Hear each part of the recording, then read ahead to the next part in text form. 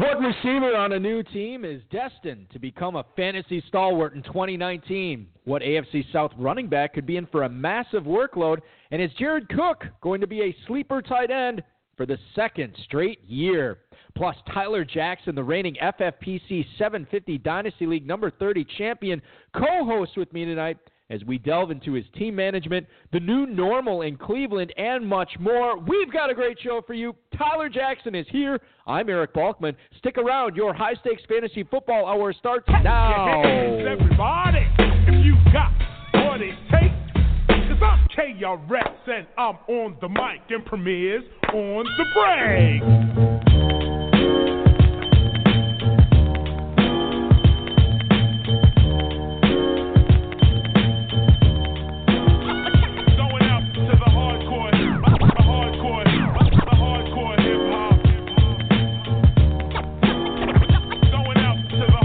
Broadcast live and heard around the world, you are now listening to the most entertaining hour of radio on the planet.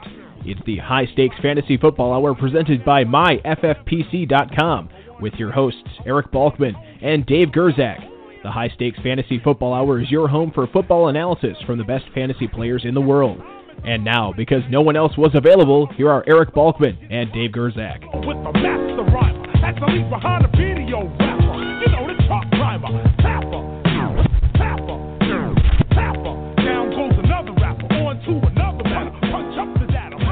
Hey, thanks a lot, Rob. Greetings and salutations to all of the bulkaholics. Excuse me. Maybe I'm a bulkaholic tonight. Welcome to the latest episode of the High Stakes Fantasy Football Hour presented by MyFFPC.com. I'm your slightly above average host, Eric Balkman. My co-host is normally the patron saint of fantasy football, the Dizzle, Dave Gerzak. But tonight, pinch hitting for him is an extra special guest. He's been playing fantasy football and losing money to his friends for the best part of 2 decades. At 2014, he decided to take up the stakes and join the FFPC, where he lost even more money to strangers. The gambler's fallacy told him that he was due, and in 2017, he upped the stakes again and joined a $750 Dynasty League. He is now the reigning champion of said 750 Dynasty League number 30 and a fantasy football expert. In addition to his new role as a fantasy football expert prognosticator, he is a film producer. His latest film, Dragged Across Concrete, starring Mel Gibson and Vince Vaughn, is in theaters and streaming now. Please welcome onto the show my co-host for this evening's festivities. It is Tyler Jackson. Tyler, welcome, my man. Thank you very much. It's great to be here, and it's great to be here without Dave. You know, I thought he was bringing the show down for a while. It's just me and Eric now, the way it was always meant to be. Yeah, the focus groups really did not grade Dave good. He got really, really bad reviews. So we've upped the ante tonight with you, my friend. So it'll be fun. It'll be a fun show ahead of us as we delve into a lot of stuff tonight. Coming up, we're going to talk about a sneaky sleeper at the slot receiver position, a new running back in Oakland, and much more. Shout out to the chat room right now. You can post any questions you might have in there.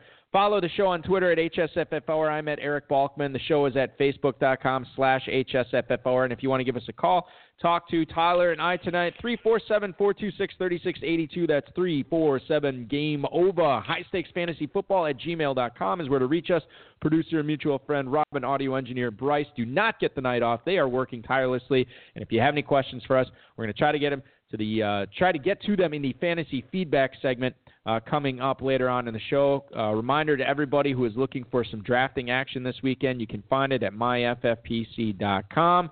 Plenty of best ball, super flex, and double ups available there right now. And we have Dynasty startups forming. You saw the FFPC newsletter that went out today. You saw that we have the next startups, I think, are going on April 6th, which is a week from tomorrow. So plenty of time to get in on that before they fill up. And join a couple of maidens. There's some super flexes, some best ball dynasties out there.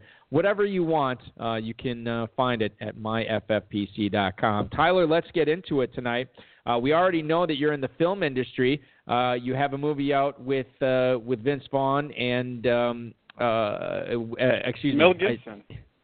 Yes, yeah, Mel man, Gibson. Mel Gibson's in it. Mel Gibson and Vince Vaughn. I was trying to do something at the same time, and if there's one thing I've learned on this show is do not do two things at once because I'm clearly incapable of it. But Dragged Across Concrete, Mel Gibson and Vince Vaughn. Tell us a little bit about that. Tell us a little bit about what you're doing in the film industry and what that's like. Yeah, so I'm a film producer. It sounds like a really cool job, and it is sometimes. And then for a lot of the other times, it's like, a lot of reading, some boring stuff. But often it's like peppered with moments where you're like, I can't believe I'm sitting here on a movie set and watching Mel Gibson and Vince Vaughn do their thing. Dragged Across Concrete is the third film by a director named Craig Zoller, who previously did Bone Tomahawk and Brawl in Cell Block 99, which I'm sure some listeners have seen. And anyway, it's out now. It's about Mel and Vince play two police officers who get suspended from the police force when their antics are recorded on a cell phone and it kind of blows up, and they get suspended from the police force, and they turn to the dark side to make ends meet. And it's out now. You can buy it on iTunes right after this podcast. Yeah, yes. Wait till after the podcast, for sure. And then Don Johnson's in this too. This is good stuff. Very good stuff. Yeah, Look at his cast.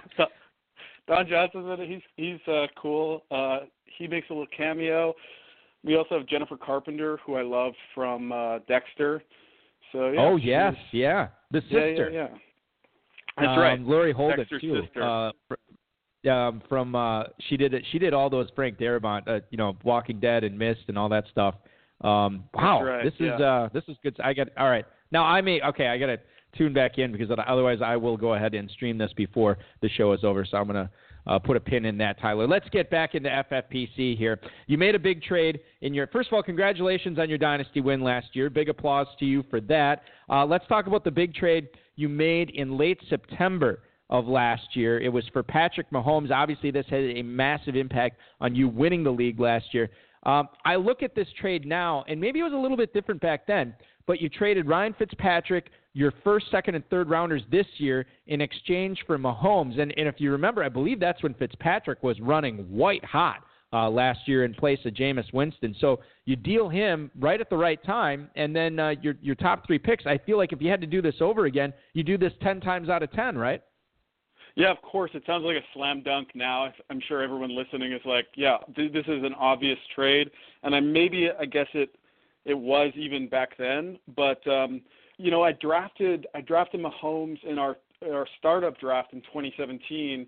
And just due to the structure of FFPC, the short benches, I couldn't keep him through 2017. And, of course, right after I cut him, the Chiefs dealt Alex Smith, and the rest is history. And I was sitting there before the 2018 rookie draft, trying to get Mahomes from someone who smartly picked him up right at week 17 or something like that, and I offered a second round rookie pick, and the owner of him actually flipped him for a higher second-round rookie pick. So then I knew he was going to be great. I start watching the games. We get to like week 2 or week 3, and I'm like, I can't stomach the thought of not having Patrick Mahomes on my team for the next decade or two. So I just gave whatever needed. I proposed the first, second, and third-round pick, and Ryan Fitzpatrick, who was at that moment the top quarterback, I think top fantasy quarterback at that time, but obviously, he's old and he's Ryan Fitzpatrick. So I flipped that, and the trade partner pretty much just wanted a different third-round pick because I had 2, and I hit it immediately. And, yeah, the rest is history. I wouldn't trade Patrick Mahomes probably for any player. And it's funny because I think in Dynasty and FFPC, quarterbacks in 1 QB leagues are slightly underrated, but if you get a difference maker like Mahomes on your team, you really see dividends week to week versus, guys that are starting even pretty good fantasy quarterbacks like a Phillip Rivers or something like that. Yeah, no, and you make a great point. I mean, you look at Patrick Mahomes and where he's going, just even in redraft leagues right now, way higher than the next best quarterback coming off the board. So every single week, like you said, you're going to have a massive advantage at the quarterback position given the numbers he puts up. So kudos to you on a great deal. It seems like as we move to the backfield, or stay in the backfield, I guess, as it were, I bring this up every week, and perhaps this is because this is me trying to pick fantasy players' brains for what I should do in one of my dynasty leagues where I own Todd Gurley. But he's got a reported arthritic knee. I think it's going to be telling what the Rams do in the upcoming NFL draft, how high they draft a running back. I know they just matched the offer sheet for Malcolm Brown, so he'll be back in the fold as Gurley's backup or what have you. I don't know what the C.J. Anderson story is for 2019, but Gurley, owning him, have you been shopping him? Have you been listening to offers? Is he, do you feel like he's going to be fine? How do you feel about Gurley heading into this year from a dynasty perspective? Yeah, it's the big question that every Gurley owner is asking themselves. I was perfectly fine staying pat, and then, the arthritis news just keeps piling up, and I made a panic offer for Todd Gurley, for Tyreek Hill, straight up, obviously before the Tyreek Hill news came out, and it wasn't accepted. I was thinking about, a stack with Mahomes, and okay, obviously the Chiefs are making murmurs of giving him the biggest wide receiver contract ever, again, before the allegations. So, I thought it was a decent deal for both, and the Tyreek Hill owner didn't go for it, and I'm kind of glad. Obviously, now I'm glad he didn't. That owner ended up sending Tyreek Hill for T.Y. Hilton and 2 second-rounders in 2019. So he's obviously got spooked and panicked, and I thought that was I thought it was a good deal if Tyreek Hill goes to jail or something else happens with him, but we'll see what happens there. But back to Gurley, I think that all we can do at this point is just stand pat. He's going to get some stem cells shot into his knee or some other kind of crazy stuff's happening. I don't even know if Malcolm Brown's going to be the handcuff to own. I don't think anyone really knows right now. I think we just kind of have to hope that the off season does him well and that he's still in that getting the workload that will put him in that RB1. Solid RB1 territory for years to come. I don't think I would. I think I would give Gurley up for Barkley and for probably. I think I'd probably do it with McCaffrey. I think I would with McCaffrey. I think it's interesting what you do when it comes to Elliott and David Johnson and Le'Veon Bell, and then I think you're in the territory of Gurley and. One of those players and something else for Gurley. I think that's the territory that we're in right now, and we'll see what happens. But I think I'm with you on this. I'm gonna roll the dice and stand pat, and hopefully it's okay. And I think we will get our answer coming up after the NFL draft at the end of April. I mean, if the Rams invest in a day 3 running back or no running back at all, well, there's your answer. And Gurley's probably going to be fine.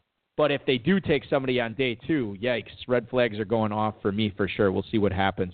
A team that has been probably the most discussed in fantasy circles and really in NFL circles this offseason so far has been the Cleveland Browns. And you own a couple of significant pieces from their offense on your championship team, wide receiver Jarvis Landry and tight end David Njoku. Now, they bring in Odell Beckham.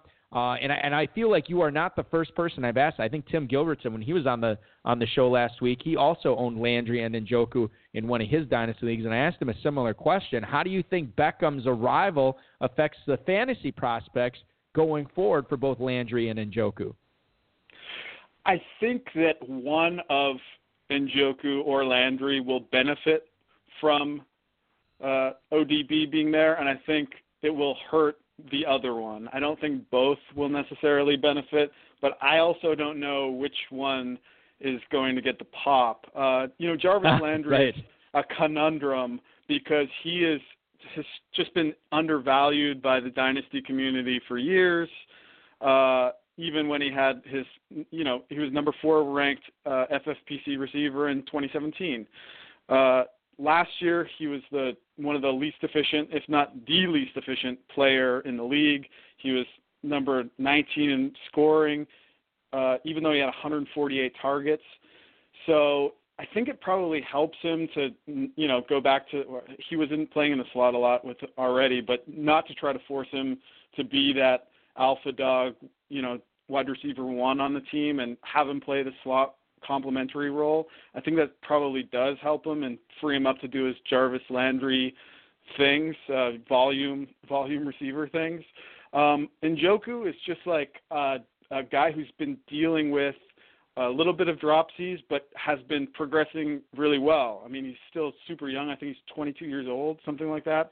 And, from rookie season, 110 FFPC points to last year, 171 points, with not that, a slight increase in volume. But I think he's just progressing, and I think we can expect a solid tight end 1 season for him. I wouldn't be surprised to see him in the top 5 this year in tight ends. Dave Gerzak, and I think he said it on this show, he views this Cleveland offense, I don't think he put it at the same level of Kansas City, but as far as points and yardage, he thinks they're going to chew it up like the Kansas City Mahomes team did. I mean, there's just weapons everywhere. And you consider that they have the big eaters in the trenches doing the great job for Nick Chubb, and when Kareem Hunt gets back there, not to mention Duke Johnson too, you have all these pass catchers. We could see a ton of points in Cleveland, and dare I say, the Browns could be one of the most picked over offenses when we get to Vegas in September with the FFPC main event drafts. We could see a lot of these guys moving up the boards, Chubb and Landry, and obviously Beckham's already up there, and Njoku, I think you made a lot of strong points on there too that I happen to agree with. So Cleveland is going to be a team to watch, no question, as we move throughout draft season. Here with Tyler Jackson on the FFPC High Stakes Fantasy Football Hour. I'm Eric Balkman, no Dave Gerzak tonight. Tyler Jackson was the 750 number 30 champion from last year, and we are talking about that title-winning team, including Tyrell Williams, who was on your bench last year for the majority of the season. He's now the second banana in Oakland to Antonio Brown. Are we looking at an uptick in production, given the fact that all the attention that Antonio Brown is going to face from opposing DBs compared to what we saw from Williams with the Chargers the last few seasons? Tyler, your thoughts on Tyrell Williams for 2019? Everyone's down on this guy. The landing spot wasn't what everyone was hoping for, I guess. And I hear that, but from going from one of the least efficient players in Jarvis Landry now to one of the most efficient players on a target basis, Tyrell Williams, only 64 targets last year. He's still turning in, over 650 yards, 41 catches on 64 targets. Phillip Rivers never thrown him the ball. Now he's in playing second banana, as he said, to the best receiver in the game. There's quarterback questions there, but you got to think that they're going to be throwing him the ball more than Phillip Rivers was, because Oakland lost 100 targets with Jared Cook, 88 targets with Jordy Nelson, Amari Cooper. There's no one else to throw the ball to besides Antonio Brown and Tyrell Williams. So someone's got to get it, and I got to think that Tyrell Williams is gonna get it, and when he gets targets, he gets catches and scores touchdowns. I mean, he's not gonna be anyone's top pick, but for the value you're getting for Tyrell Williams right now, especially when people are down on his landing spot, it makes sense to see what he does, come week 1, week 2. Tyrell Williams going at the 14.05 currently in FFPC best ball draft. Certainly a smart way to spend a draft pick there, especially in that type of format where you have Tyrell Williams is an explosive guy. He's made a lot of big chunk yardage, big explosive touchdowns for the Chargers over the course of his career, and he moves to Oakland now. Probably with not as great of a quarterback, but certainly I think a better situation, as you pointed out, Tyler. I think he is in for a pretty good year, and I'm sure he'll be on a few of my teams for sure. it's crazy how undervalued he is in best ball, especially in best ball. This is a guy who should be going way higher than that. Look at his air yards per target. This is a guy who can win you best ball leagues. I wouldn't know because I've, again, never won a best ball league, but he probably could win you best ball leagues. It seems to reason, right? It stands to reason that he'd be able to win you leagues with the type of and we'll see what Oakland does with their defense. Sometimes the best friend of a wide receiver is a poor defense on the other side of the football, so he can keep getting those targets, keep getting that yardage. We'll see what happens there with Oakland. That's another compelling team that we're going to be watching this year as well. I think there's a lot of moving pieces there. Two of your receivers, your other receivers on this squad, they have switched jerseys over the course of the last couple of months as well. Adam Humphries has moved north from Tampa to find a home in Nashville. And then Deshaun Jackson moves all the way back up to Philly as he will be catching passes from Carson Wentz this year in an Eagles uniform. Of those two players, which one do you think has the better season this year between Humphries as a Titan and Jackson as an Eagle? I think Adam Humphries, no question, as a week-to-week possible starting player for your fantasy team will definitely be better than Deshaun Jackson. Adam Humphries is a great route runner, chain mover. The Tennessee Titans, receiving core is Corey Davis and then no one to my eye. So I think he slots in perfectly into the slot and will just be that chain-moving, reliable guy that Mariota has never had on the Titans or hasn't had in a while. And so, I'm looking for just that consistent week-to-week performance from him. I think Deshaun Jackson in Philly he's got some Philly magic, but, anyone who was investing in Philly receivers the past year knows that it's a frustrating game. So, I'm not really putting a lot of stock into Deshaun Jackson and Philly. Also, I think that the Eagles chose the wrong quarterback. I don't know if I could say it, but Big Dick Nick is definitely the quarterback they should have kept, and they should have shipped Carson Wentz out for a couple of draft picks. But, we'll see. I could be definitely wrong about that, but I look for big things from my good friend Big Dick Nick and the Jacksonville Jaguars. Can I say that on the show? Is that cool? Yeah, you can listen. Listen, Tyler, we're on the internet, so there's no rules here. I mean, this is basically whatever you want to do. Deshaun Jackson, as far as FFPC ADP goes right now, he is going at the 1609. Adam Humphries is going in front of him, not by much though. Adam Humphries at the 1508, looking like a nice little value there right now if you want to jump in and draft. And I always say this every year, if you jump in these best balls right now, I think you can get a lot of good value on a lot of players because there's a lot of people out there that aren't paying attention or the information isn't as prevalent as it's going to be come August and September. But Adam Humphries in the 15th seems pretty sweet. Yeah. He finished as the 24th overall. Sorry to cut you off. Adam Humphries finished go ahead. 24th overall wide receiver in FFPC last year. It's I don't think you're getting much better value than that in the 15th round. Yeah, and the thing is like we're always after all these receivers that have this heavy target volume. It's the same thing I say about running backs all the time. It's like if you don't catch passes, it's going to be difficult for me to get very interested to be in business with you for fantasy football purposes. And when you have all these slot guys, and we're going to get to another one in the NFC East that I think is very intriguing this upcoming season a little bit later on in the show, but Humphries is going to catch a lot of balls there, and I really, Delaney Walker he's got to be coming up on the end. I'm starting to think that we're never. I shouldn't say I'm starting to think. I'm pretty sure Corey Davis is never going to develop into the player I hoped he would be. I still think he's going to be very good, but just not to the level that I was hoping.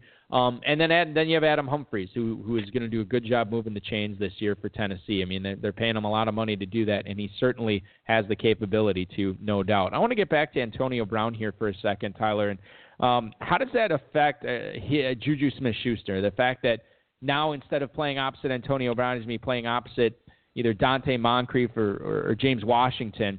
You have Juju Smith-Schuster on this team. He was obviously massive last year. Do you think that because of the volume increasing, or at least it should be increasing for JJSS, does that mean better things for him in comparison to last year, or does the fact that he's going to have this extra defensive attention cause him to have a worse season? How do you? I mean, which way is he sliding this year? Is he going up or is he going down?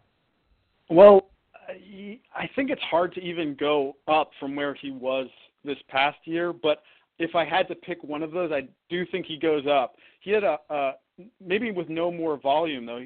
He had 166 targets last year. Only behind Antonio Brown, 169 targets. So Juju's going to get fed the ball for sure because those targets have to go elsewhere. And I think Dante Moncrief stinks. I don't think he's a very good football player. And I think that James Washington also might be not so good at football.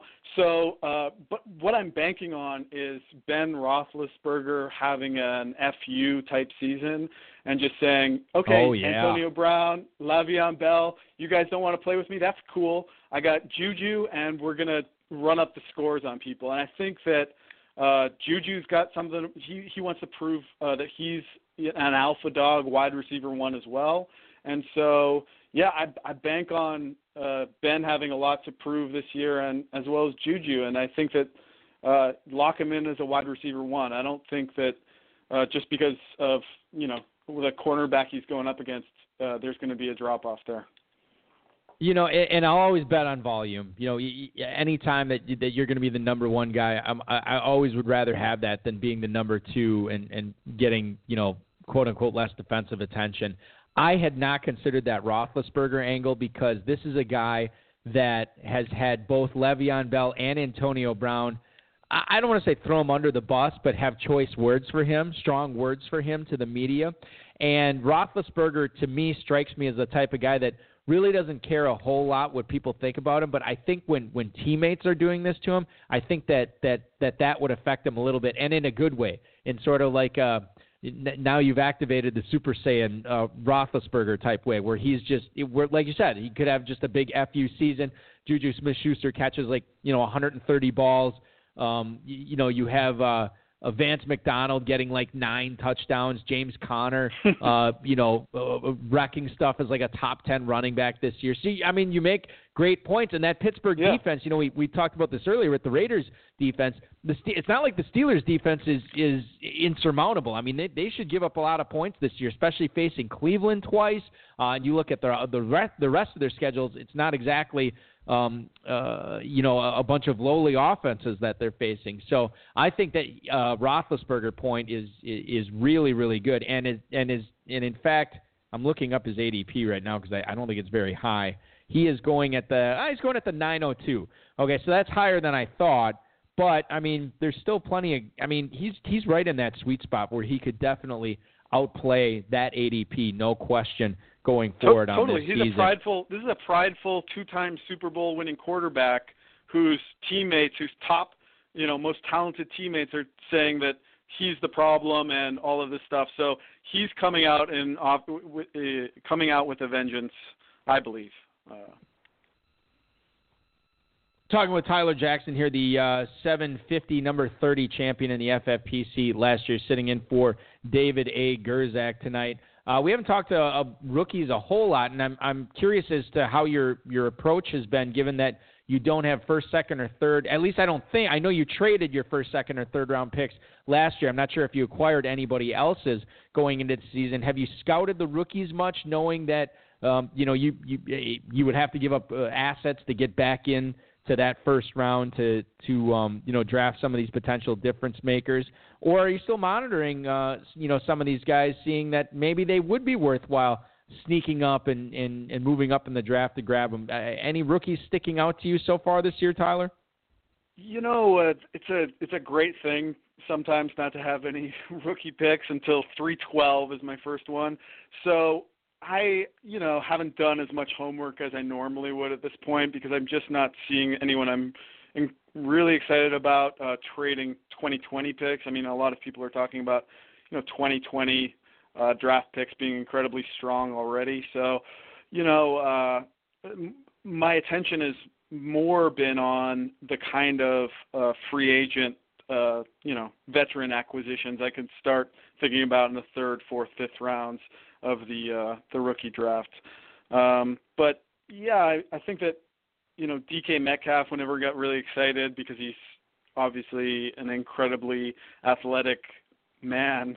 I think that it's just one of these guys who's primed to be a disappointment for fantasy teams. I'm really glad I don't have one of those first few picks because I think he's going to Buffalo. I think it's like got Buffalo written all over it, and he's going to Buffalo at 9, and then he's gonna be catching those ice balls that are gonna be going all over the place, and it's just it's not gonna be. I'm predicting. I'm looking into my crystal ball, and I'm predicting it's not going to be the type of rookie that people want to be investing high assets in. Yeah, I'm not a DK Metcalf guy either, and I feel like if he ends up, being like David Boston 2.0, I'm going to be like, well, why didn't I like him? And the thing is, as I look deeper into this, like, there's no question he is uber strong. There's no question he is insanely fast. The question I have, and this is something that has dogged receivers like him in the past, is his ability to change direction, to get open, that sort of lateral cut on a dime. Part of the reason that, he's not able to is he is carrying a lot of weight and a lot of muscle. And once he gets his body going, which, we've seen his straight line speed, he runs a great 40. Once he gets cranked up, he really can blow by you. But if you don't have the threat of breaking off those routes into getting open on hitches and crossing patterns and slants and what have you, then your speed and your size and your strength is nullified a little bit. And I think that's what's going to happen with DK Metcalf.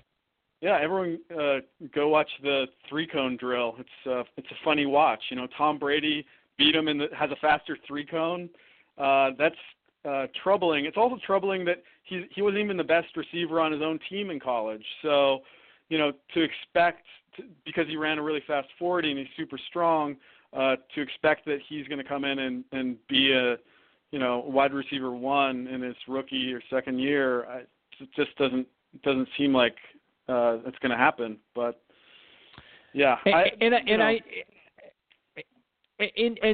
with you on the 3. I know people say like, well, he slipped a little bit on his 3-cone. Okay, well, you can slip in the NFL too when you're running a route. I've seen it happen. And so I guess the thing is, like, when it comes down to Dynasty, Tyler, and I don't know what your philosophy is on this, but I really don't like going into a rookie draft and feeling compelled to take a player because that's where he's going or because everybody else says that's the pick. I'm more like, sometimes I'll do that in redraft because who cares? It's 1 year or whatever, and you don't want to overthink it. I will overthink it in Dynasty. I want to draft. I just right before I did this show, I was on the Dynasty 101 podcast with Dave Sherney, and we were talking about.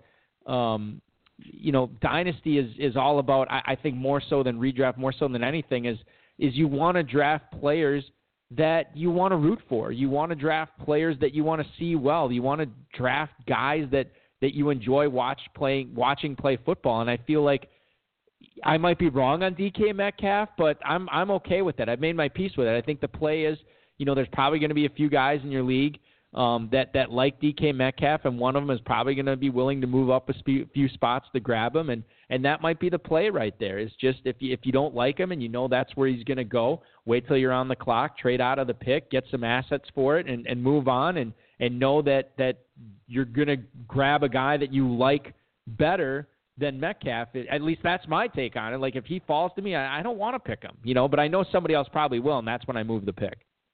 Yeah, Eric, it's a really great point. I have a rule in fantasy, a gentleman's rule. I only want gentlemen on my team. Anyone with history of trouble with the law or drugs or domestic violence, especially in Dynasty, it can blow up in your face really quickly. That's why it's so funny. I offered that Tyreek Hill deal, and then as if to remind me of my he didn't accept it, and as if to remind me of my gentleman's rule for my Dynasty team, it's coming out that Tyreek Hill may have allegedly abused his own 3-year-old son. It can an asset can turn and just blow up in your face so quickly that you really. It's also better when you have an investment in guys that you like rooting for and they turn out to do well. That's something really sweet about that, especially as you draft rookies and you're invested in them, and then they give you some dividends later on. That's an awesome feeling. Yeah, no, and I'm with you. I mean, like, how awesome, I think about guys like I liked having on my Dynasty teams, either currently or back in the day, guys like you like rooting for, Drew Brees, Larry Fitzgerald, Jordy Nelson, Rob Gronkowski, guys I love watching play, the way they play the game and how much fun they have. And these guys aren't, getting, into brawls at bars at 2 a.m. They're not, out, abusing women or what have you. And in fact, in many cases, like with Fitz and Breeze and Jordy Nelson, and these guys are doing the opposite. They're doing a lot of stuff for the community. And not that I look at that, when I have to make a decision to better my Dynasty team, but it certainly makes it easier when I'm cheering for those guys on Sunday as opposed to, players I'm not, and I don't want to lump DK Metcalf into that, because there's been no reports of him like that. But he's just a guy that I don't envision myself being too excited to, especially if he does go to Buffalo. And I'm with you. It's that pick screams Buffalo. I mean, it really does. And I will not wake up on Sunday morning. You probably, I have no doubt. It seems like it. They have Josh Allen who can throw it a country mile.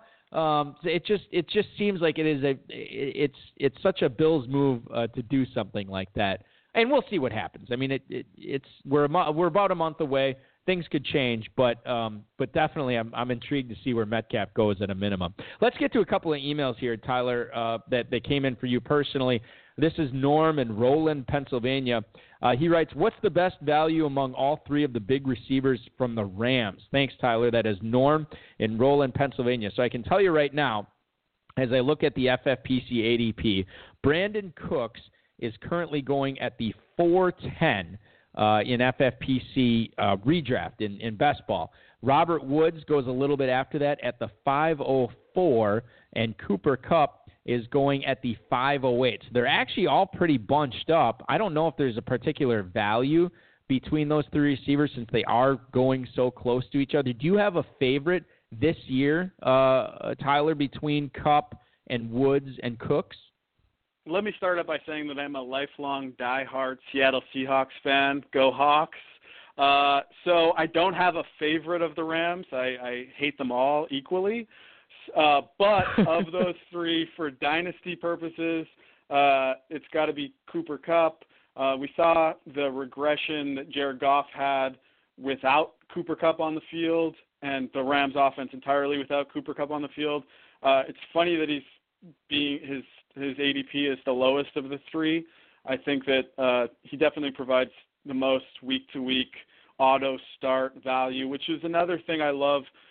Having a team where you're not sweating which your lineup so much, because that kind of thing can drive you crazy. You need, your studs that you just are going to start week to week, and you're not worried so much about the matchup. And I think that's what Cooper Kupp gives you when he's healthy and on the field. And by all accounts, it looks like he'll be healthy for 2019. Yeah, it seems like everything's progressing. He's either ahead of schedule or on schedule, depending upon what outlet you read. So you always like to see that too. And I don't, sometimes I won't get into the whole Cooper Kupp thing, but I'm with you. I like him. I know Dave's a big fan of Cooper Kupp as well. And I actually thought, coming off the ACL, he might be more of a discount. But he ended up, if we see him play, early on in the preseason, he actually could move. It wouldn't shock me at all if he moved ahead of both Cooks and Woods on that team as far as ADP goes, and he's the first guy chosen. He was going to be on pace for a pretty epic year last year until he went down. So it's certainly a position that we'll be monitoring as far as the Rams wide receivers go going forward into draft season. One more email here for you, Tyler, before we move on. This is from Marshall in Detroit. Is it Marshall Mathers? I don't know. It's entirely possible.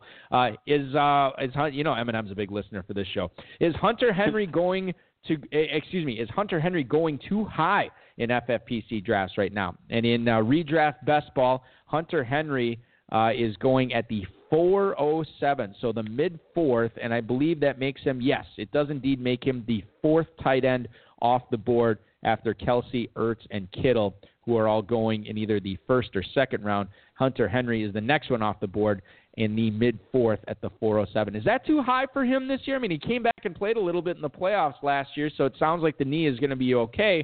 But your thoughts on drafting Hunter Henry in the at the 407 spot this year, Tyler? Feels like a desperation move based on how bad the tight end position was. He's just a big question mark in terms of the skill is there, the talent's there, but how it works with the offense and everything. I think it's one of those desperation moves. It could either turn out to be really smart or like, I can't believe I drafted Hunter Henry in the 4th round. What was I thinking? I personally wouldn't do it. I'd rather sit on it and wait for, even O.J. Howard, who's also coming back from injury, I think provides a lot more value. I don't know exactly where his ADP is, but certainly Tyler, lower than the 4th round. Let me bring that up because there is a glut of tight ends going from the mid-4th to the mid-5th right now, and Hunter Henry is actually the first one off the board. And besides Howard, I mean, all these other guys ended the season healthy. You have Evan Engram at the 410. You have O.J. Howard at the 411, Eric Ebron at the 411, David Njoku at the 505. So the fact that all 4 of those tight ends are going after Hunter Henry, I'm probably, if I miss out, if I was playing in a tight end premium league and I missed out on the top 3 tight ends, it might serve me well just to grab whatever guy is left there. And David Njoku at the 505 to me is, as the last one there, is very, very intriguing to me to get sort of an upper echelon tight end, not paying the upper echelon tight end price in the mid-5th. So that is this tight end ADP. I think it's going to switch within the next couple of months, especially after the NFL draft too. I mean, we'll always see some minor tweaks and changes then. That's something that we'll be monitoring on this show going forward every Friday here. Let's do one more question for you, Tyler, before you and I sort of talk about the new deals and the news around the NFL that's been going on this past week. Can you give us a guy that you're actually going to be staying away from in the early rounds next season, and then a guy, and we'll talk about this from a redraft perspective, not necessarily a dynasty one, but a guy that you're going to be staying away from early on, and then a guy that you think is actually going to be a sleeper, poised to break out or bounce back or really overperform and beat his current draft value this coming season? Yeah, I will not be owning any shares of Saquon Barkley this coming season in redraft. The Giants are a mess. The offensive line is a mess. He's going to be facing stacked boxes every time he's on the field. I know there's not much else to get the ball to, but it's just not setting up as a formula for success with running backs. So, yeah, Saquon Barkley is being way overdrafted. I know he's a great talent. I would love to have him on my dynasty team, but this coming season is going to be a nightmare for the Giants offense. And that's the one player that I'm staying away from, that everyone seems to still love. Do you have any like a pass catching running back, or maybe like a sleeper receiver or a sleeper tight end that you think not a lot of people will be on this year that you'll have on a good number of your teams, or is it still too early to make that call? Not a pass catching running back, but a running back I absolutely love, and I own him in Dynasty. I drafted him in startup. That I've just been, talk about a guy you want to root for is Derrick Henry. I absolutely love Derrick Henry this year in redraft, and for my dynasty team, he's one of these running backs who doesn't have a lot of NFL mileage on him, and I heard him say that he scouted, during the bye, he scouted himself last year to improve himself, and that was partially what accounted for his big blow up. Part of the reason that led me to a dynasty championship last year in the playoffs was he was just epic all-time running back playoff performance. Yeah, no, and we're going to get into Derrick Henry later on in the show because I definitely want to ask you about him. But he's a guy that has he's gone up as far as ADP goes, and I think he's going to continue to rise. More to come on that coming up later on in the show. I want to get to the Fantasy Flash here. Thanks to Football Guys, Roto World, and Rob for tonight's rundown. Jay Gruden has said that he is excited for second-year wide receiver Trey Quinn and is, quote, ready to watch him jump into the slot role and dominate the position. Wow. This is from a report in The Athletic. Remember, no Jamison Crowder on this team in 2019 as he will be catching balls from Sam Darnold. In New York, Jay Gruden said that Quinn is an option in the slot, but to me, that quote right there represents that he has much more faith in him as only an option. It sounds like he is the answer there. Now, Trey Quinn, if you remember, last year in September, he had a high ankle sprain and was placed on IR to return. He got back in November, then he got hurt again. This is not something that really affected him all that much at SMU. And when he, by the way, when he was playing opposite, what's his name, Cortland Sutton, he had the lowest drop rate among all receivers in last year's draft class. Going to be catching balls from Case Keenum. And I'm going to preface this by before I ask you this, Tyler, by telling you that Trey Quinn, if you want to get him in an FFPC best ball, he's basically free.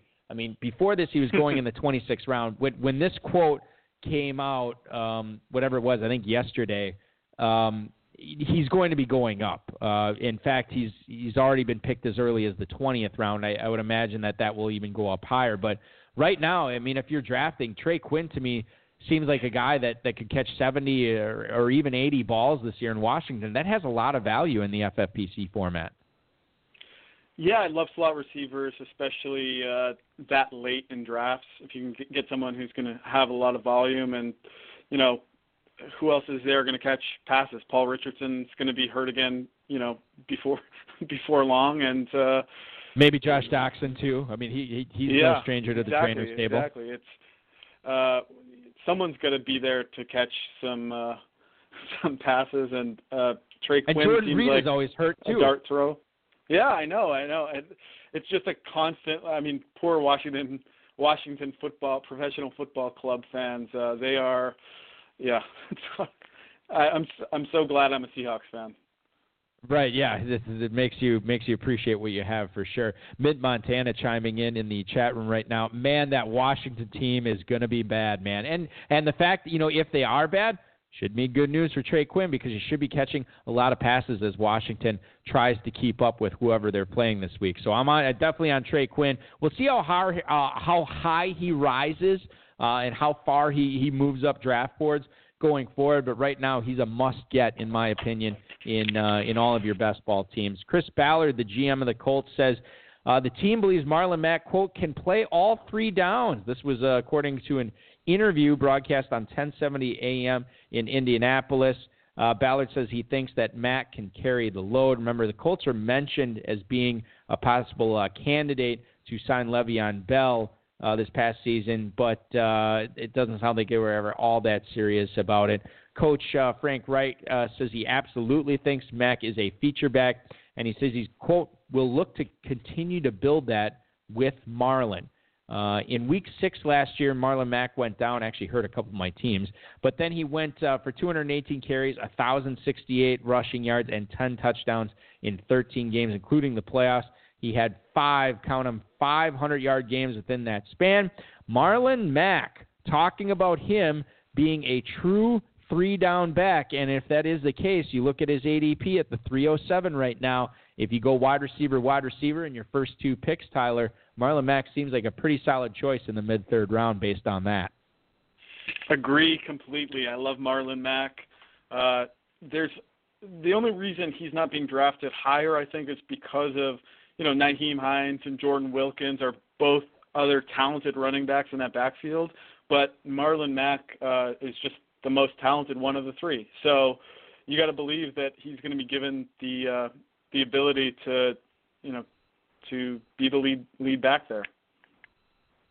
This was probably the I would say this is probably the biggest news since the Gronk retirement, which we'll get to in a little bit. But Adam Schefter reported that the Philadelphia Eagles actually traded for Jordan Howard in exchange for a 2020 sixth-round pick that could become a fifth-rounder. Not a lot, essentially, is what Philly gave up to get Jordan Howard. He is going to be 25 this coming season. He went from 5.2 yards per carry as a rookie to 4.1 2 years ago to 3.7 last year. And you look at Jordan Howard joining kind of a semi-crowded backfield in Philly. I mean, we'll see what happens with Jay Ajayi. I don't know where he's going to go. But, and I was making this point earlier. I can't remember who I was talking to about this, but it's sort of like Philadelphia and Doug Peterson, they love interchanging their running backs there. And I don't know how much you can count on Jordan Howard production this year. I mean, he was an accumulator last year and actually put up decent numbers for what he was in, for the amount of touches he got. But I look at Jordan Howard, and it's not exciting to me to draft a non-pass catching running back in an offense that loves to flip their running backs around. He's going at the 804 right now. I know that's not a big price to pay, but I'm probably looking elsewhere. I'm just not that excited about Jordan Howard for 2019, Tyler. Yeah, neither am I. This is the new Eddie Lacy. Jordan Howard is the new Eddie Lacy. Yes. You can just easily see Corey Clement or Josh Adams or, some guy we don't know about off the street just taking this backfield over, and that's way too high a price to pay because we remember 2 years ago when Jordan Howard came out and was good. I mean, he wasn't. The Bears basically gave him away for nothing, and they know Jordan Howard more than we do. So I'm gonna listen to the Bears and listen to one of the top executives in football and just say, okay, I'm gonna leave Jordan Howard alone. It goes back to that whole thing of like draft guys that you want to root for, and he's such a vanilla type guy, and I know he works hard and what have you, and he's talented to a certain degree, but it's just like, I'm just not jazzed about it. Now, if you let's say you went 0 RB and you go with 4 receivers and a tight end, your first 5 picks, and then maybe you draft a running back and then maybe another receiver, another tight end, and you're looking at trying to get a second running back in the 8th round. Okay, in that scenario, I guess you could make a decent case for it, but it still would not be my favorite, not the way I would build a team. Just Jordan Howard, I think that this is sort of why I buried it on here. It's just, to me, this is sort of a non-story. I'm not excited about this whatsoever. I could be wrong, but I don't think I am in this case. As long as we're talking about Adam Schefter reports on Twitter, he also talked about Isaiah Crowell moving on from the Jets, heading out west, signing a 1-year deal up to $2.5 million with the Oakland Raiders. Now, it doesn't sound. To me, the fact that they're signing him to this deal suggests that Marshawn Lynch is going to be done. He is 33 years old, coming up on the 2019 season. Crowell last year, 143 carries, 685 yards. That was good enough for 4.79 yards per carry. But before you get too excited, remember that he had a 219-yard rushing game this past year that went into that as well. He's probably going to make the roster. I mean, Doug Martin's a free agent. DeAndre Washington, Jalen Richard, not exactly world beaters there. But again, Tyler, you talk about running backs that you want to get excited about. I'm moving past Jordan Howard in the 8th. Quite frankly, I don't know how excited I am about Isaiah Crowell in the 21st. It's not a whole lot right now. I feel like you look at the Raiders and what they're going to do in the draft with all those picks. If they draft a rookie on day 1 or day 2, I'm going to be much more excited about that than I am about Isaiah Crowell in the 21st. Yeah, I'm actually way more excited about Jalen Richard in Oakland. People are down on him, but 68 catches last year, 600 yards. John Gruden speaks really highly of him and said a ton of stuff. We got to get him on the field more. We got to get him the ball more. He is one of those pass-catching running backs that hasn't really been given much opportunity to show us what he can do on the ground, but I could see it happening. I mean, he averaged almost 5 yards a carry last year and 55 carries. So he, to me, is the clear running back to own, even if they draft a rookie in Oakland. Yeah, well, it's again, the Raiders, the Browns, the Giants. I think three of the teams I'm most excited to see what they do going forward in the draft. And well, maybe not so much the Browns because I think their team is basically built. But for the teams with a lot of ammo, like the Giants, like the Raiders, be interesting to see what they do.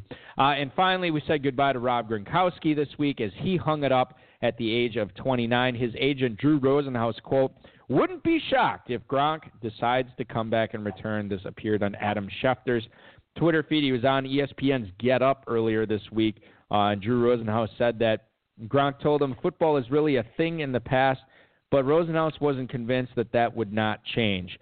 The quote from him, "Let's just say hypothetically Tom Brady gave him a call and said, 'Rob, I need you.' I wouldn't be shocked if he came back to play a few games." I own Rob Gronkowski on one Dynasty roster, and I don't have to cut down for that particular league yet. And actually, it's a super late cut down. I might not have to cut down until the week before the season starts, so I'll have that luxury. Tyler, I'm keeping him around because there's no penalty and there's nothing to be gained for dropping him right now. I don't think he's coming back. I think he's done. Do you also think he's done? Would you with Dynasty cuts coming up with the FFPC on Sunday, is Gronkowski worth one of those 16 valuable roster spots?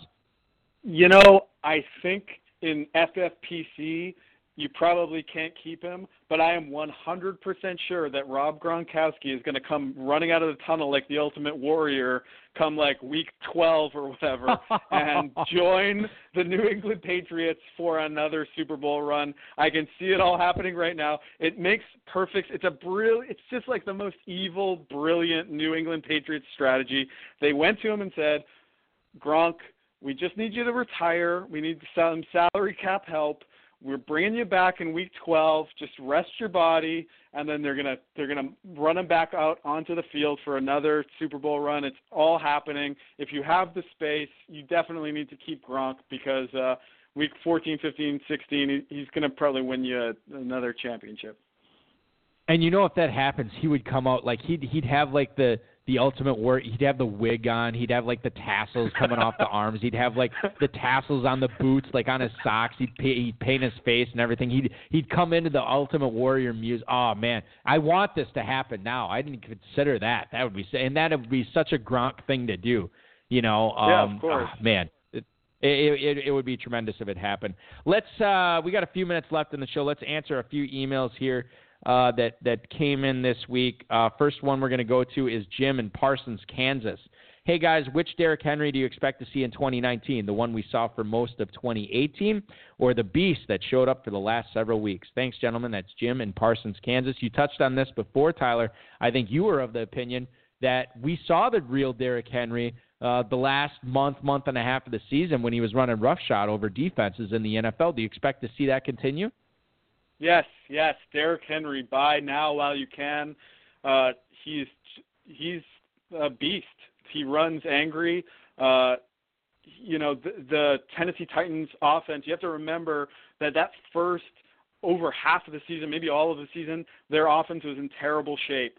They didn't know what they're doing. They're not giving Derrick Henry the ball in a zone blocking scheme, and they just didn't have it figured out. They're trying to make Dion Lewis into a 3-down back. I think they have it figured out. Everything the coach is saying, all the words out of there are Derrick Henry is a lead back. We're going to feed him the ball, and his work ethic is second to none. His physicality, he's a linebacker who plays running back. I just love it for 16-game season. If he finally gets the chance to get that volume, to get that near 260, 270 kind of rushing touches, he'll win you some championships. So now let me ask you this as a selfish question here. Now I'm in the shadows of Lambeau Field in Northeast Wisconsin, and the Packers just got a new head coach in Matt LaFleur, who was the offensive coordinator for the Titans last year. If you are looking at drafting any Packers this year, be it Jones or Adams or Williams or Rodgers or Graham or whoever, are you at all concerned that the dude who is head coaching this team, that the dude who is calling the plays for this team, was the guy who couldn't really figure out the Titans offense and unleashing Derrick Henry on the rest of the NFL until the last 4 weeks of the season. Should that be a concern if you're looking at drafting Packers this year? Yeah, I was befuddled by the Matt LaFleur hiring because the Titans offense I thought was terrible and the numbers say it was terrible. And so I am concerned, but anyone's better than Mike McCarthy. So you guys, I mean, basically Aaron Rodgers is the player coach of the team, like old school Joe Montana days. So yeah, Matt LaFleur is just the guy they're paying to take some heat off of Aaron Rodgers. But Aaron Rodgers is the coach of your team now, and that bodes well. Speaking about an FU season, I think Aaron Rodgers is in for an FU season, and I'd be worried if I were the Chicago Bears come week 1.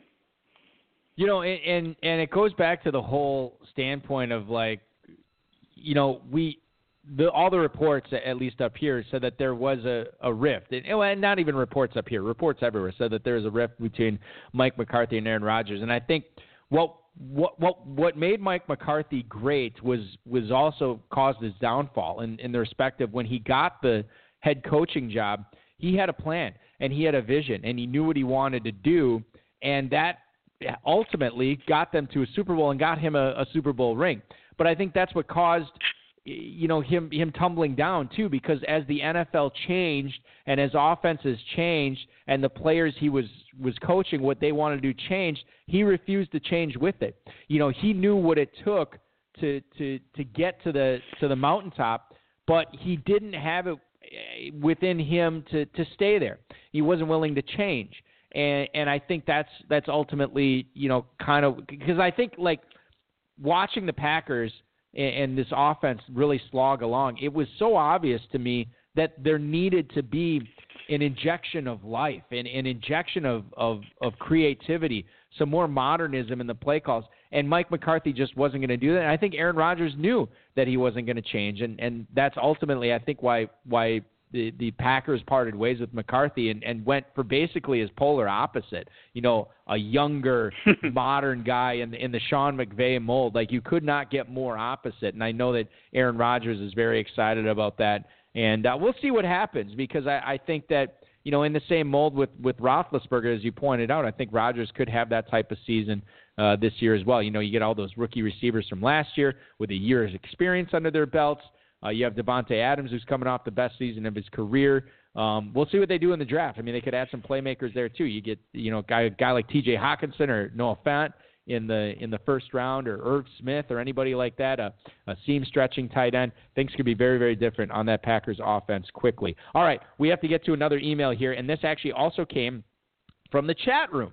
Waskai wanted to know your views on Royce Freeman versus Lindsey, and that goes in with Rick and in Pomona, California. His email: what's up, Balky and Tyler? Taking their current fantasy values into account, who is the better pick for 2019, Philip Lindsey or Royce Freeman? And before you answer that question, Tyler, I will tell you right now, as I look at the FFPC Best Ball ADP, Philip Lindsey is currently going in the mid-4th at the 405. Royce Freeman's ADP, as it stands right now, is all the way down at the 907. So you can get Lindsey if you want, but you're going to have to pay a premium to get him, and that premium is 5 rounds earlier than Royce Freeman. If you could only have one of those guys in your team, who would it be? Or would you invest in both of them to lock up that Denver ground game? Yeah, I'm investing in Royce Freeman here. It's funny that he's even lower ADP than Jordan Howard. Royce Freeman's just a better player. If you look at the advanced metrics on, like, the offensive line grades, for some reason the offensive line in Denver was much better at run blocking for Philip Lindsey, but, you know, by a wide margin. But that says to me that perhaps there's just some variance there, and they'll figure out how to block for this guy. Again, that's an offense last year that was pretty terrible. They should be better. Philip Lindsey is, you know, a 5'8", 185-pound running back or something like this. It's not a lot of I don't invest a lot in guys like that when I can have Royce Freeman, who's a much better value and as good a player to my eye anyway.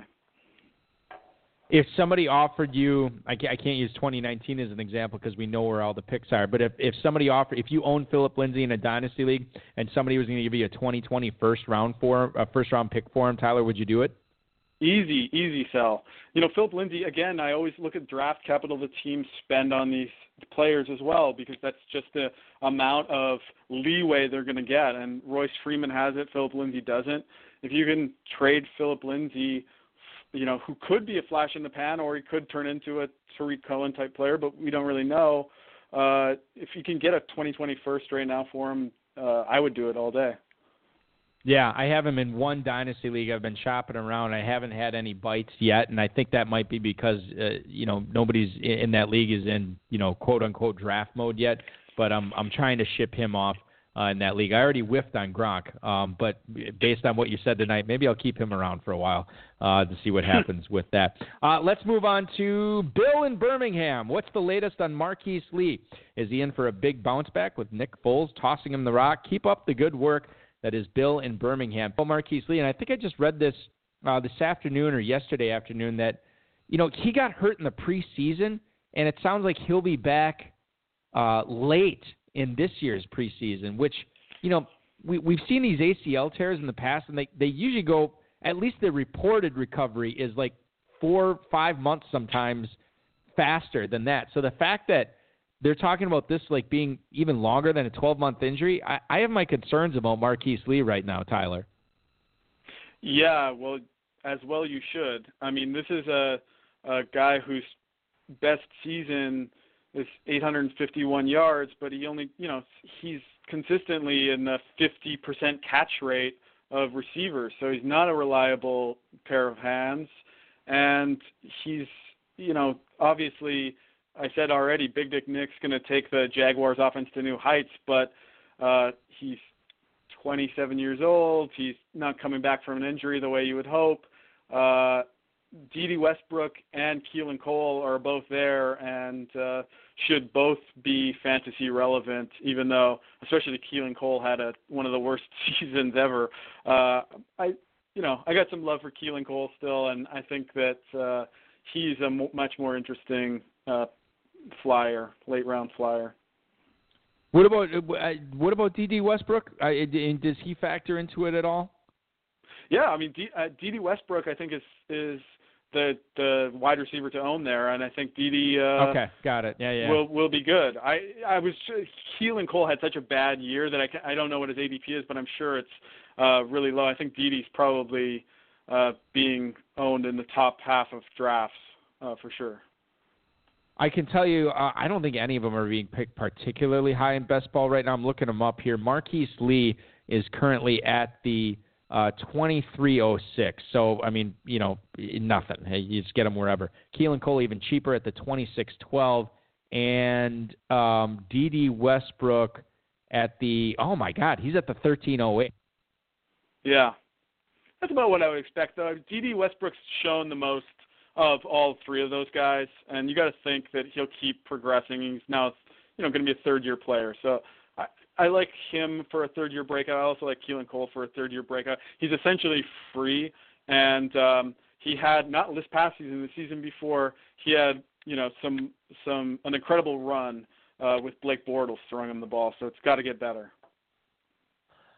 Let's wrap things up here with one final email from Max in Denver. How close can Jared Cook come to his 2018 numbers with Drew Brees? All right, sorry about that. Technical difficulties here. Drew Brees throwing him the rock in 2019 as opposed to Derek Carr in 2018. Tyler, last year, 68 catches for 896 yards and 6 touchdowns. Does he come close to that this year? Does he supersede those numbers this year with the Saints that he put up with the Raiders last year? Give me your take on Jared Cook here. Yeah, this is good value. We were talking previously about Hunter Henry possibly being bad value. I think Jared Cook is good value because everyone remembers the halcyon days of Jimmy Graham and Drew Brees hooking up. You know they love throwing it to tight ends. Jared Cook, doesn't like to block or do anything but catch passes, so I think that'll be the perfect fit for Drew Brees, and I see him as a top 5 tight end again this year. Yeah, and if that is the case,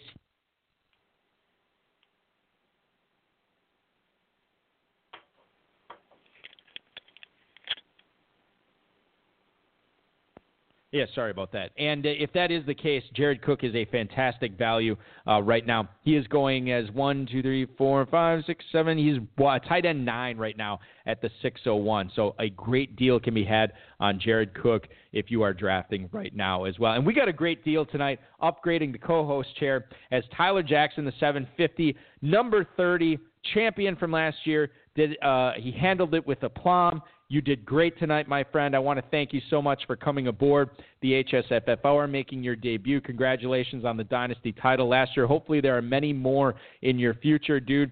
Best of luck with the movie as well. As we previewed it earlier. We talked about it again. Remember, it is in theaters now. It's also streaming. Go see it. It's got Mel Gibson. It's got Vince Vaughn. It is called Dragged Across Concrete. And you dragged – well, dragged is the wrong word, but you brought us on a fantasy journey tonight, my friend. It was a lot of fun, very entertaining. I had a great time. I know the listeners did too. Thank you so much for hopping aboard this week, my man. Thank you very much for having me, and I was just kidding about Dave. You can't do the show without Dave. But if you decide to do the show without Dave – I will be available I'll be holding my Friday nights open from now until forever, just waiting for that call. Yeah, well, listen, next we're going to put that to the test. We're going to switch the show to Sundays, and then we're going to see if you're going to pick to fill in for Dave on Oscar night or if you're going to go to the Oscars. That's going to be the true test.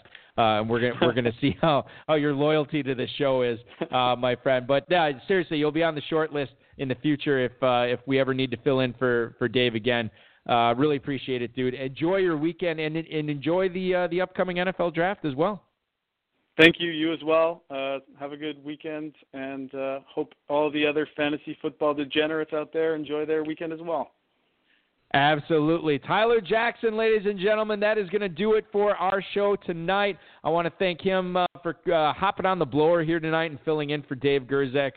Really appreciate that. What a fun show. God, it went by so fast. I don't know if it's because I did a podcast right before this or not, but it was a lot of fun. And I should promote that a little bit more, and I'll put it on my Twitter. But Dave Journey and Ron McLeese on the Dynasty Football 101 podcast. That is on Lenny Melnick Fantasy Sports, the Legend Sports Network. The link will be up sometime this weekend. I'll tweet that out. We got into a lot of FFPC Dynasty stuff. It was an aggregate of stuff I've been told by a lot of high-stakes Dynasty players over the years, so hopefully you can get some enjoyment out of that. I think we might do it again. I think I'm going to hop on that podcast again. They're going to do some divisional previews coming up, and Ron is a Bears fan, and I'm obviously a Packers fan, so maybe we'll do an NFC North preview there. We'll see what happens. It'll be fun. It was a fun night talking fantasy football. My God, it was essentially 3 hours worth of that. I've had college basketball on. The Brewers are getting drilled. Everything you'd want in sports tonight. So really great to see everything coming together here in March as we lead up to the NFL draft. I want to thank once again Tyler Jackson. I want to thank the FFPC, Rob Bryce, and of course each and every one of you for listening in the chat room. Shout out to all the stalwarts that were in there tonight. Mint Montana, Wasp Guy, Two-Packer, the whole crew was all in there tonight. Thanks so much, guys. All right, so next week, here's what's going on. No Dave Gerzak again. However, we have a special show next week. This was something that was pitched to me, and I agreed to it, and I think it's going to be good. I am actually going to be on vacation next week, but the show will still play as normal at 10/9 Central next Friday.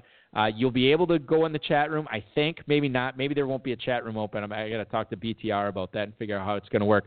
But if you remember the Noah Blum episode last year, or Noah Bloom, excuse me, when we kind of pre-recorded it and talked Dynasty. That's what you're going to be getting again this coming Friday. It's going to be a pre-recorded episode. I don't think there's anything super dated in there, but basically, here's what it is.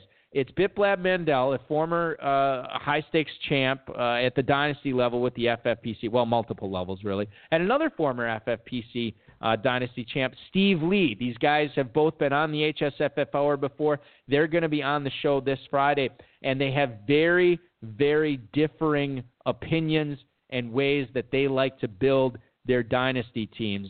With the end goal being championships, they have different journeys on how to get there. So we're going to get into that. We're going to get into some player analysis of what you should be doing with certain players in fantasy football right now as far as Dynasty goes, whether you should be dealing them, whether you should be standing pat, whether you should be trading for them. That is all going to be next week at 10/9 Central with myself, Biplab Mandel, and, of course, Steve Lee. So great stuff there. Check out all of the Dynasty Orphans that we have going on at myffpc.com. I think we're down to right around 10 of them. And then we have Dynasty Maiden Drafts going on starting April 6th. Plenty of spots available in that. But hustle up and get in before they fill up because they are going fast. Plenty of best ball, plenty of Superflex, all going on right now at myffpc.com. Thanks so much for listening, everybody. Really appreciate it.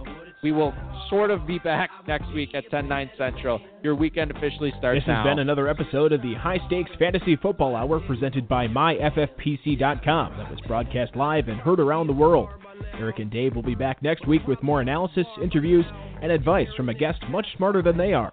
Thanks for listening, and we'll talk with you again next week. We're on the team floor, even more so if we on tour. Me and E explore the country, wondering about the evening before. Trying to explain where the time went, while other rappers find a studio to grind in. I've never I don't know what it like. I don't know if it's because I'm busier or what have you. But I feel like at this point, the last few years, and I probably should have brought this up on the show. This point at the last few years, I've made like a lot of Dynasty deals in preparation for 2019. I really haven't made that many so far in the offseason, and I feel like I'm slacking because there's definitely players I have on my teams that I need to move right now. Maybe that's what we'll have to delve into this as we get closer to the NFL draft, because I think a lot of times people will want to move veterans before they quote-unquote lose their jobs with an NFL team investing a round 1 to 3 pick on a certain player. But there's definitely players I want to move. There's definitely players I want to acquire, but there's definitely more I want to move right now. Remember to get those FFPC Dynasty Leagues cut down to 16 players by Sunday night at midnight Pacific, ladies and gentlemen. Really appreciate all the ears tonight. It has been a harrowing week for me. Can't wait for next week and the Mandel Lee show. That is going to be really fantastic stuff. We'll talk to you later, everybody. Enjoy your weekend.